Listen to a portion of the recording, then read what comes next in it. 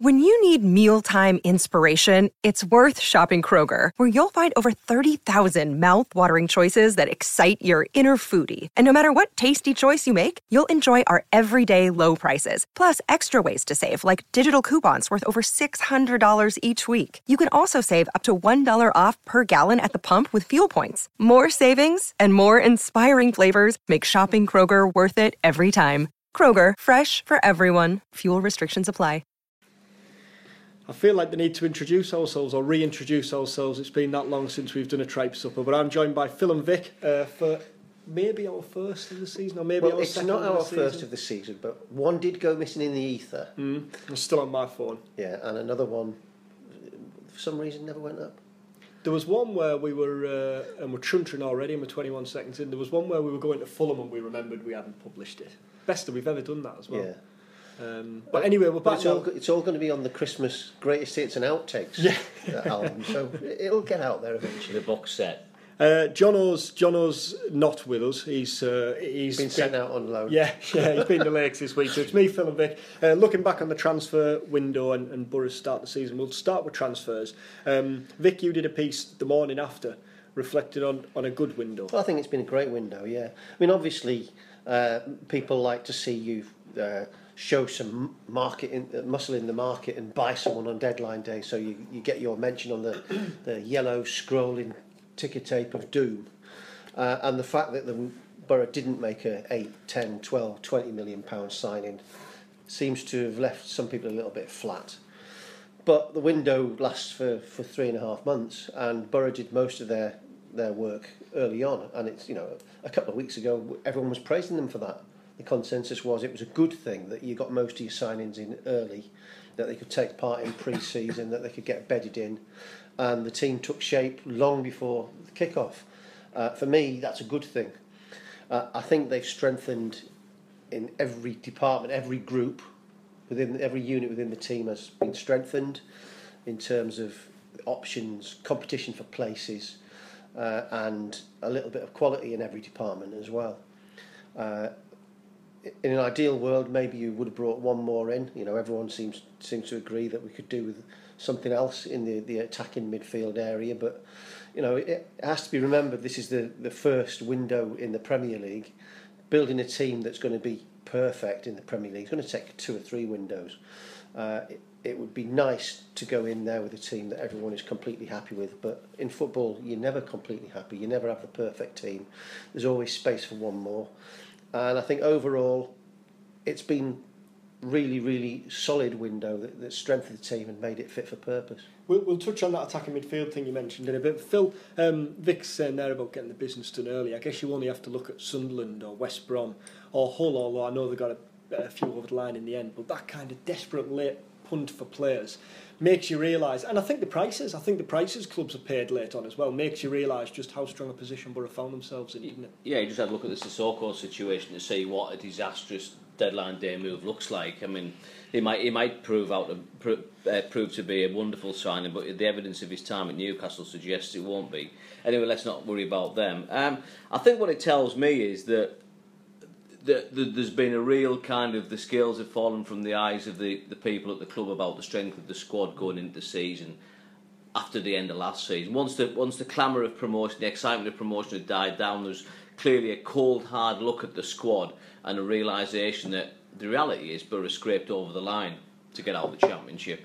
They missed out on the playoffs the year before, made a couple of changes last summer, and it was a touch-and-go thing, wasn't it? Borough were one late Brighton goal away from going back into the playoffs, and that, who knows where we'd have been sat now. So I admire the fact that they've showed a cold, hard, realistic approach to the window and accepted that they need strengthening throughout. And that's why we've seen ruthless decisions made with people like Albert Adoma, Adam Reach. Now, whether those decisions are proven to be right remains to be seen. But you can understand the logic behind what Borough have done. I do agree, I think the number 10 position is the one place that Borough is still vulnerable, which we'll talk about in a bit. But I think overall, you've got to say that, there's been a real systematic approach to it. They've seen where there's been a weakness and they've done something about it. And the other key thing for me over the last few days has been the players who didn't leave, and the fact that Jordan Rhodes didn't leave for me is a massive thing. That's great news. Borough have got 3, possibly 4 strikers to choose from. Negredo, Rhodes, Stuani. Good strikers. Good strikers. Stuani, I can see possibly pushing for a place. Now that Borough bought a right winger, and of course David Nugent as well. So a very logical approach to the transfer window. You don't want to say, I'm not necessarily, I know the fans are excited by a £25 million signing, but the financial implications of that are horrendous. You know, by the time you factor in wages, you're looking at a £50 million commitment for one player over 5 years. We've been down that road before with the big explosions of cash on 1 and 2 players, and it's backfired horribly. I don't think Borough have overcommitted on anybody this time round. Off the top of my head, the only real gamble is, will some of the players who were bought as maybe potential players for the future, your likes of Traore, is he going to be ready straight away? Running. Yeah, to hit the ground running. There's a little bit of gamble, but Borough might look back in 2 years and say, do you remember the time we got Traore for peanuts and he's now worth £50 million? You know, those things do happen, so it's been a good window. And just to add to that, you talk about the people who didn't leave, but there's another factor in the recruitment process this summer as well. It's the number of players who've been signed up on long-term deals. And at the start of the summer, maybe some people felt the big boys were going to move in. We heard the stories about Everton want Ben Gibson, Newcastle want Danny Ayala, surely someone's looking at George Friend, and all those people are now signed up to 2020, and that's a solid part of the process as well. And sometimes that gets overlooked because it's not so sexy, but potentially that's just as important as the people that have been brought in. Talking of the big record for big fees there, obviously Chef Wed paid a club record fee for Adam Reach. I think it's 5 rising to 7, and plenty of talk about the Adoma fee. Does it kind of put clubs in a difficult situation? Because with the TV money and with everything that's rolling around in the game now, 5 million, comparatively speaking, is a little bit of a drop in the ocean. But then, equally, do you have to take a step back and think, well, we might never ever get this bid for this player again, even though he might be a useful squad player? Is there a balancing act to be taken into account? Well, of course. I mean, the bottom line, I mean, a lot of people like Adam Reach. I like Adam Reach. I think he's very versatile and he could do a job. But he didn't feature for Borough last year. He wasn't an active squad player. And to get £7 million potentially for someone who's not an active squad player is incredible business. And you say it's a drop in the ocean, and it isn't in the Championship. And frankly, I think some of the fees that have been paid in the Championship this summer are completely and utterly crazy, because there's only 3 teams can go up, and that means when the music stops, there's going to be 2 or 3 teams that have spent way past what can be sustained in that division. They're going to have to take some very, very harsh decisions. Could that be because sometimes you just have to... we've heard this before from the club. I mean, sometimes we didn't particularly want player A to leave, but sometimes it just makes sense for that to happen. And I think the reality is Adam Reach wouldn't have featured much this season, if at all. We're already out of the One Cup, which is where he might have had some involvement. And personally, I think he's a far better player than Carlos De Pena from what I've seen, but he won't play either. So I suspect if Stuart Downing, for example, was to suffer an injury, would Adam Reach be the player that Aitor Karanka would have turned to play wide on the left? I'm not sure he would have been. That's the reality. I mean, plus it's a two-way thing as well. I mean, Borough haven't harshly, coldly pushed Adam Reach out into the wilderness. Adam Reach will have wanted to leave because he will want first-team football. Yeah. He's at the age now where he needs to be establishing himself.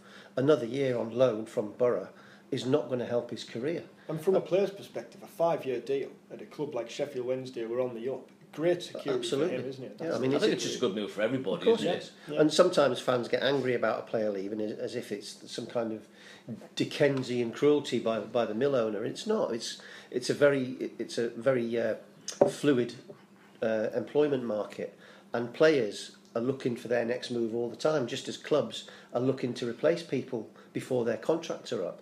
And it's a ruthless game. And in football, you're only ever one injury away from missing the moment that could define your career. And a big move like that is dangled in front of you. The vast majority of players will take it. I think the other thing as well is, for me, looking at it, the crucial thing is that the defence and the defensive midfield positions are sound. Borough have done really well in that position. You couldn't name 2 defences, couldn't you? You could almost. You've got George Friend, you've got Barragan on the right, you've got 4 options for centre backs, you've got Chambers, Fabio. you've got Fabio's cover for George now. fingers crossed he's fit soon. You've got Chambers who can play across the back as well. So, and then you look at the defensive midfield positions, another 4 players there vying. So that area of the pitch, we want Valdez fit soon. I think we'd all agree on that. But so whatever else happens this season, I think Borough will be hard to beat, and I think that was shown at West Brom when Borough eked out a vital point in a match against a team that's probably going to be one of their rivals, and that for me is always the priority. It's not sexy to talk about keeping clean sheets and have a solid defence, but teams that prosper in the Premier League are hard to break down. I mean, it's no secret that West Brom under Pulis don't concede goals. Now, they might be on the downward slide now, but they've stayed in the Premier League, and that's a success in itself. So, yeah, there's going to be questions further forward, but in those defensive positions, I think Borough have done really good business. The attacking midfield, then, we touched on that. Obviously, Adoma leaving, which is a good signing for Villa, isn't it? Top end Championship club. Well, they hope to be. Traore coming in. Is there an element of risk in that you're letting not a proven player, because Adoma hasn't done it in the Premier League, but a more experienced player go, and someone who has no English experience really, given the fact he didn't play at Villa, come in, and the kind of shortage that you mentioned, Phil? Do you think that there is an element of risk there? There's always a risk. Even if you buy someone that's an established player, there's always a risk bringing someone new into the club. We did say all along that what Borough needed was pace, and we know that Traore's got that, so that's a plus. Whether you're bedding or not, that's always an unknown. We don't know that Albert would have been a success in the Premier League. I mean, we know that it's the nature of wingers. It's in their DNA to be inconsistent. And while Albert has given us some memorable moments and real magic over the last couple of years, and he was capable of sprinkling a little bit of fairy dust on the pitch, also for long spells, he was really frustrating. His ball retention wasn't always brilliant. His final delivery wasn't always brilliant. And I think probably he would be one of the ones that when they sat down at the beginning of the summer had a question mark next to his name. So I think we should be wary of creating a situation where we've let a world beater go. Whether Traore or Fisher grab the game by the throat, we don't know yet. Well, isn't there? The thing is, though, surely now there's a reliance for one of them to have to hit the ground running, because if you have Downing, Ramirez and Stuani, now beyond them, if one was to get injured, or if Stuani he's not a natural on the right, you'd say, then surely either Fisher or Traore are going to have to hit the ground running as regulars, or as close to regulars, without maybe starting every single. Yeah, I can see it conceivably being Aitor's first choice attacking midfield trio for the foreseeable few weeks. Might still be Stuani, Ramirez, Downing, because they're experienced players. Particularly Downing and Stuani, and obviously Ramirez has been clearly identified as the Borough number 10, first choice Borough number 10. So there will be a period where you'd have to think Fisher's going to have to get some games under his belt somehow, and it's for me crucial that Traore plays some football somewhere somehow. Obviously he can play for the 21s. He could be. It's going to be difficult to see Traore going straight in the team, though. It would be an exciting and brave thing to do, wouldn't it? Maybe he'll be seen as impact. So there are a few fringe players knocking on the door. I'm intrigued by how this is going to work. I really honestly couldn't, if you asked me to put money on it, pick the regular 3, but I think he'll probably stick with what he knows at the moment. Is Nsue now more likely to be used as a midfield option, given the fact that he's got I would have thought he'd be third choice right back now, and that would only be in a situation of a crisis. In terms of getting someone else in to beef up that department,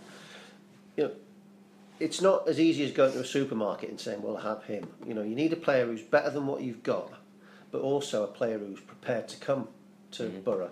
And whether we like it or not, Borough are as far as the outsiders are concerned, Borough are a newly promoted team, and they're a risk. So you're not going to get someone from the elite to come into that situation. Maybe next year, if Borough stay up, then when you go to do your signings, then you look a far more attractive prospect, and you can go shopping on a slightly higher shelf. As it is now, the club may well have been looking at other players for that department, but if you can't get the one that's better than what you've got, and who's willing to come and at the right price, would you just waste money for the sake of making some kind of trophy signing? Well, top-notch number 10s are worth the weight in gold, aren't they? I mean, how many can we honestly name sitting here right now that have Premier League experience or top flight experience throughout Europe, who would be available for under, you know, £30 million, and even then you don't know whether that player would work. So I completely agree with Vic there that it would be a real gamble to spend virtually 50% of your available transfer kitty on one player who may or may not work. I thought, you know, without labouring too much the West Brom game, I thought that was a very, very interesting example of the Premier League and particularly Borough away from home, how they had to sacrifice an attacking element to really nullify what is a pretty ordinary Championship team. And I think that's going to be a factor moving forward. We've all talked about having loads of exciting offensive plays, but the reality is that you're going to spend a lot of your matches out of possession, stopping the opposition. And so, you know, that's another reason why I think you mightn't see too much of someone like Traore early on, because the one thing that one of our colleagues in the Birmingham Mail told us about him is that he needs to improve his defensive side of the game, his work rate in terms of tracking back on Borough. That'll soon be drilled into it. Yeah, when his team doesn't have the ball. So I think it's lovely to picture a really exciting trio bombing forward and creating chances for Negredo or whoever. But I think the reality is that Borough are going to be a much more compact, solid, or will have to be a much more compact and solid, you know, side. I know people were saying that during and after the West Brom game, if only you put that player on, Borough would be ripping these lot apart. Well, unfortunately, football's not as simple as that. You know, West Brom were close to beating Borough that day. And it took a terrific, well-organised display from Borough to win their way into the game. And although they didn't create a lot, they got a really useful point. And it isn't going to be good to look at, but you know, the type of player Borough is going to need over the next few months is somebody who can do a variety of jobs well. Obviously, the 25-man squad was named the day later. No real surprises there? 4 keepers is probably a surprise, because clearly they were working behind the scenes. Well, Aitor said several times in press conferences that they were working for one of the keepers to leave. So that would have been a surprise. It's probably a diplomatic thing to put them all 4 in the squad rather than just name 3 and leave one isolated, which might be a bit cruel and possibly counterproductive within the harmony of the group. So that was a surprise. Obviously, there's a couple of lads who are under 21 who are free, so potentially there's 2 spaces in the squad come January if he needs to tweak it. Is it the case that keepers can leave on emergency loans as well still? Yeah. If push comes to shove. Yeah. But then I think it's an interesting area, the keepers, isn't it? It's, you know, you have to think Valdez is far and away the number 1, but then the other 3, it's a real, you know, Guzan hasn't looked that much better than Dimmy, and a lot of people say, but he has got 200 top flight games. Yeah, that's the difference. He's more experienced. He's an international and what have you. But I worry that Valdez maybe has a long spell out of the team. That would be unsettling. But apart from that, I think, you know, it's the 25 pretty much you'd expect, isn't it? Sorry, just taking a sip of your tea. Just as you stop. The start of the season, then obviously the Fulham game was a disappointment. I guess one of the disappointing aspects of that is players like Traore and the likes now don't get that Bristol City home game, which would have been a perfect opportunity, wouldn't it, for them to go in. But league-wise, 5 points out of 9, and with a game at home at Crystal Palace, which you deem winnable, wouldn't you? You go into that game on the back of 5 points out of 9, thinking we can build on this with another great result to build on a really promising start. Yeah, I mean, we said at the start that we want a couple of games to unbeaten, find your feet, open up a little gap over the bottom 3, get a bit of momentum, and that's happened. 3 games unbeaten. For all the talk of Borough struggling to penetrate or score, I mean, actually the goals that have come out have been very impressive. There actually has been some good movement going forward, which shows signs that they can hit teams on the counter. And for long spells against Stoke, Sunderland, and at West Brom, they had to dig in deep, and they did that. They managed that. So that's answered 2 of the questions that when we got promoted, could we score goals and could we keep out better organised, more physical, direct teams? And the answer there is yes.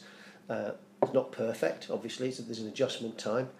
The first couple of games, I think everyone noticed the last 20 minutes they were running out of steam, and maybe there was an issue of stepping up in the fitness level, because in the Premier League we're up against teams who may not be world beaters, but they're fitter and they're faster and they're more organised, and a lot of them have 4, 5, 6 years experience in that division. So every game is a big test, and I think Borough have come through that in the first couple of games in really good shape. I think what I've spotted certainly from the West Brom game is that if Borough aren't organised, aren't prepared to deal with a team like we saw in the first 15 minutes at the Hawthorns, they're vulnerable, just like any team. But also what I saw was the moment Borough got their game together, they got their game plan, they dropped Stewie back, they became more solid. A lot of the players who looked impressive in the first 15 minutes for West Brom suddenly looked very ordinary. You know, James McLean at first looked, he's a world beater. Darren Fletcher was bombing the ball about, wasn't he?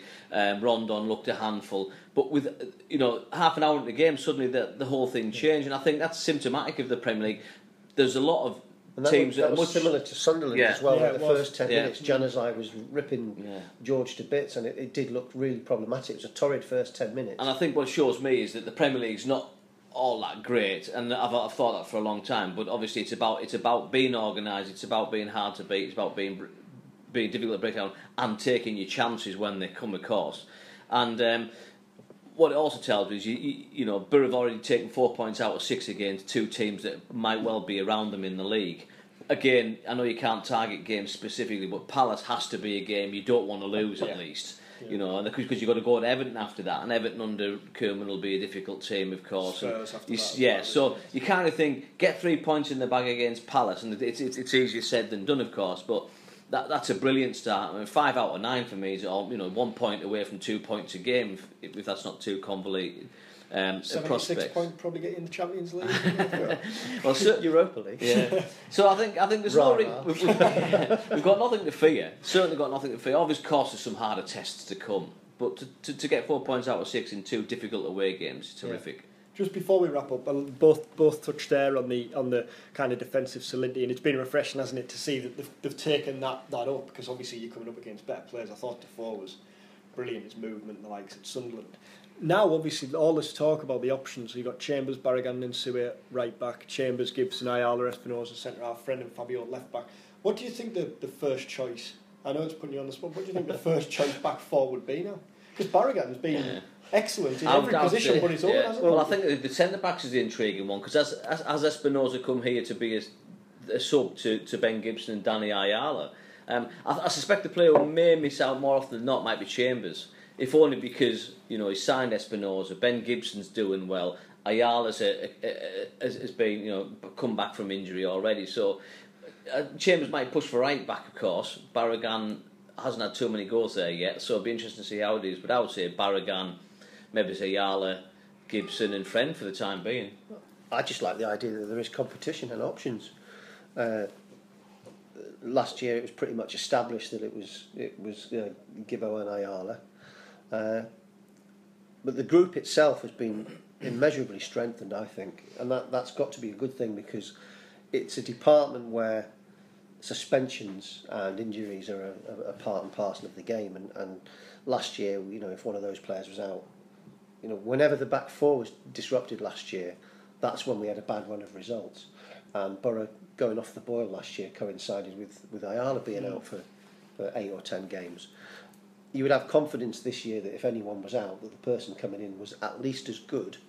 And also the fact that you have that competition means that nobody can relax at all in that position. So I think it's great, to be honest. I don't mind who plays, and it'd be quite nice to see a few of the new boys in action, just to see what they're actually like. I mean, I know it's a risk putting new people in, but Espinosa's been winning rave reviews in the 23s. Everyone's saying he's fantastic. I haven't personally seen him myself yet, but I'd like to see him play. His position was excellent at Scunny on Tuesday night. Yeah, I mean, before his injury, was he a regular international, Espinosa? No, I don't think he has been on the Colombia. Because that could be interesting if he's doing the Stuani and disappearing off to South America for a couple of weeks here and there. That could be a factor, you know. The Karanka and Tabares argument coming up once again. Sorry, I thought you were going to carry on, Phil. Weekend without football then? Any plans for a Saturday without Borough? I don't know what to do on a Saturday without football. We've had 3 so far this season. It feels like we're still in the summer, because I haven't got into the rhythm yet. So I'll probably pace up and down the living room watching the results come in on Sky Sports News. And counting down the seconds until Big Sam's first game, obviously. What? Sorry. Cheers, fellas. Thanks a lot.